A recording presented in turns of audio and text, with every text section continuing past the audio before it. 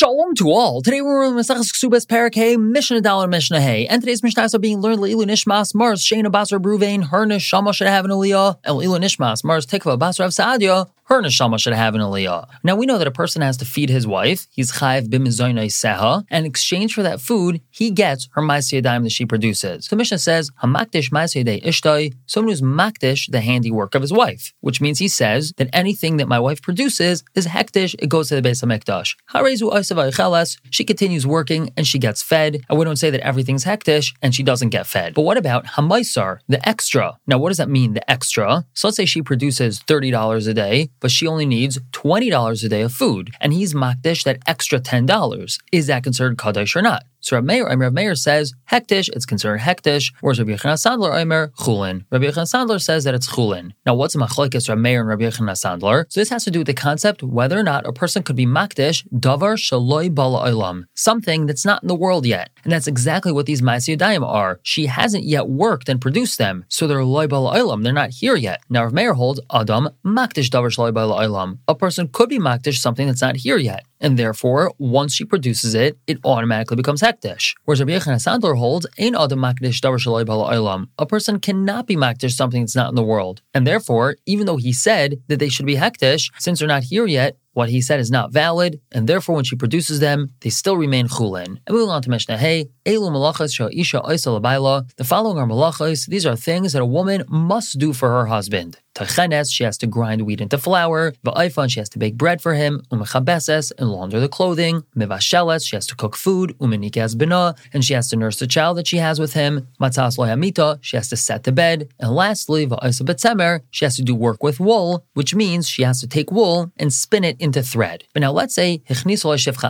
when they got married, she brought in one shifcha to help out in the house. So that shifcha can take on the three most difficult jobs. Now the wife doesn't have to grind wheat into flour, and she doesn't have to bake, and she doesn't have to launder the clothing. Shtayim, let's say she brings in two shvachos, so the wife doesn't have to cook, and she doesn't have to nurse the child, because that could be done by the second shifcha. Shalosh, if she brings in three shvachos,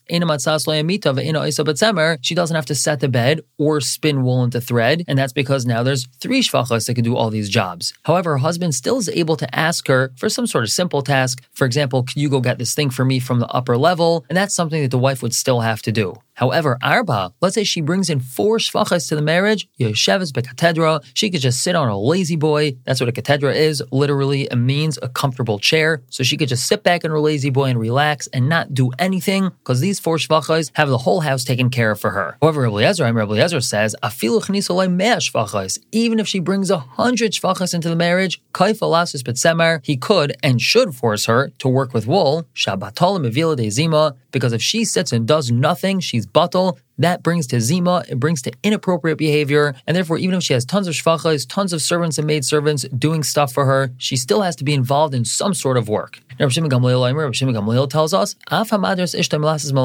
let's say a person is mader his wife from doing work. He tells her that any work that you produce, I'm not allowed to have any benefit from it. So in such a scenario, Yotzev eating ksubasa. He would have to divorce her and give her ksuba. And why is that? Shabbatala mevila de shiumum. Because her being batal and not doing anything, it leads to boredom. And boredom makes people crazy. And it's the husband's fault that she's not able to do work, because he basically told her that she's not allowed to do work. So he would have to divorce her and pay her ksuba in such a situation. We're going to stop here for the day and pick up tomorrow with Mishnah Vav and Zayin. For now, everyone should have a wonderful day.